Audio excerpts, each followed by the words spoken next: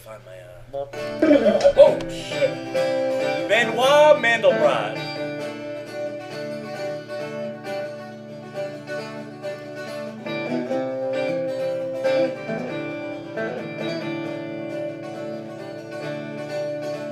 The Polish-born French mathematician Chris Benoit Mandelbrot discovered fractal geometry in the 1970s. The theory of fractals developed from his study of complexity and chaos. So in 1960, two clans became established, them, many numerous them, and Mandelbrot, who is often called father of the fractals, investigated the relationship between fractals and nature.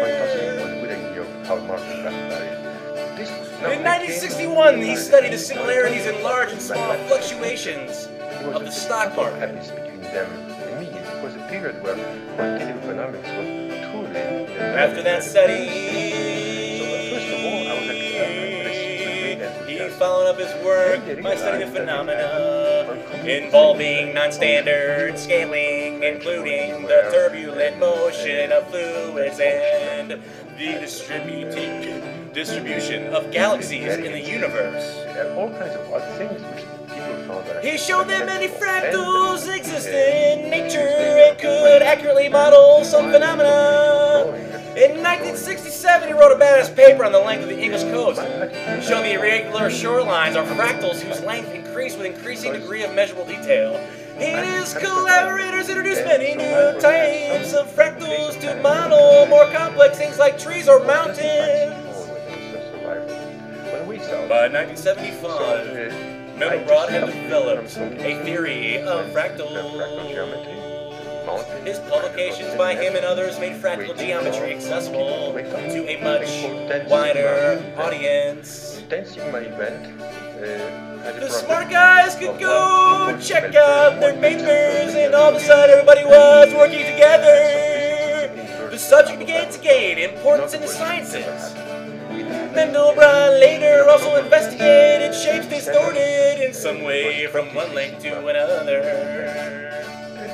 These fractals are now called non-linear, since the relationship between their parts is subject to change. The most intriguing of the non-linear fractals thus far has been the Mandelbrot set. Oh yes, the Mandelbrot set.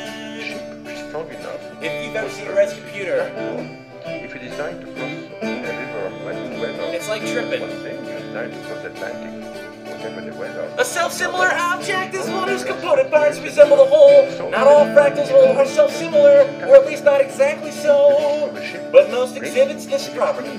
Rio, and the progress in shipbuilding is possible precisely in doing physics, mathematics, mechanics. This is the materials, very fundamental things. This reiteration of irregular details or patterns occurs at progressively smaller scales and can, in the case of abstract mathematical entities, continue indefinitely so that each part of each part, when magnified, bears an exact resemblance to the whole, the likeness continuing with the parts of the parts of the parts and so on ad infinitum. A self-similar object remains invariant under changes of scale. It has scaling symmetry. Fractal geometry describes objects that are similar or scale or symmetric. And suggesting how things can be minimized the risk. I never discuss politics, religion in my portfolio. Like everything important. A fractal is a geometrical or physical structure having an irregular or fragmented shape.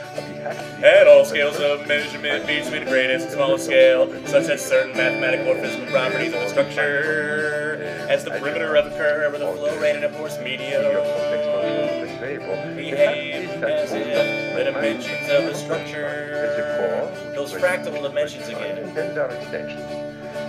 are greater than the spatial dimensions, which have properties of variance by dilation or means that it brings the fundamental step of science. Mostly what has property invariance with respect to translation, things that today, tomorrow, and so on, or the same here and elsewhere. So the same thing is elsewhere. Invariance. Since its introduction in 1975, the concept of the fractal has given rise to a new symmetric system of geometry that has had a significant impact not on only also mathematics, but also in such diverse fields as physical chemistry, physiology, and fluid mechanics. It's not a fractal discussion. Fractal geometry has been applied to such diverse fields as the stock market, the chemical industry, so in a certain sense, meteorology, and computer graphics as well. In addition, the beauty of fractals has made them a key element in computer graphics. Always the same. Others will change statistically, others will change fashion. Arthur C. Clarke said the application of the Mandelbrot set in a colorful format would resemble what some people see when they're tripping on acid. Arthur C. Clarke commented that he had never tried any of those such hallucinogens. But he could understand what was going on, what they were visualizing, because he's fucking got shit figured out. I accomplished all these things because of a very strong restraint. And one restraint is I don't predict the future.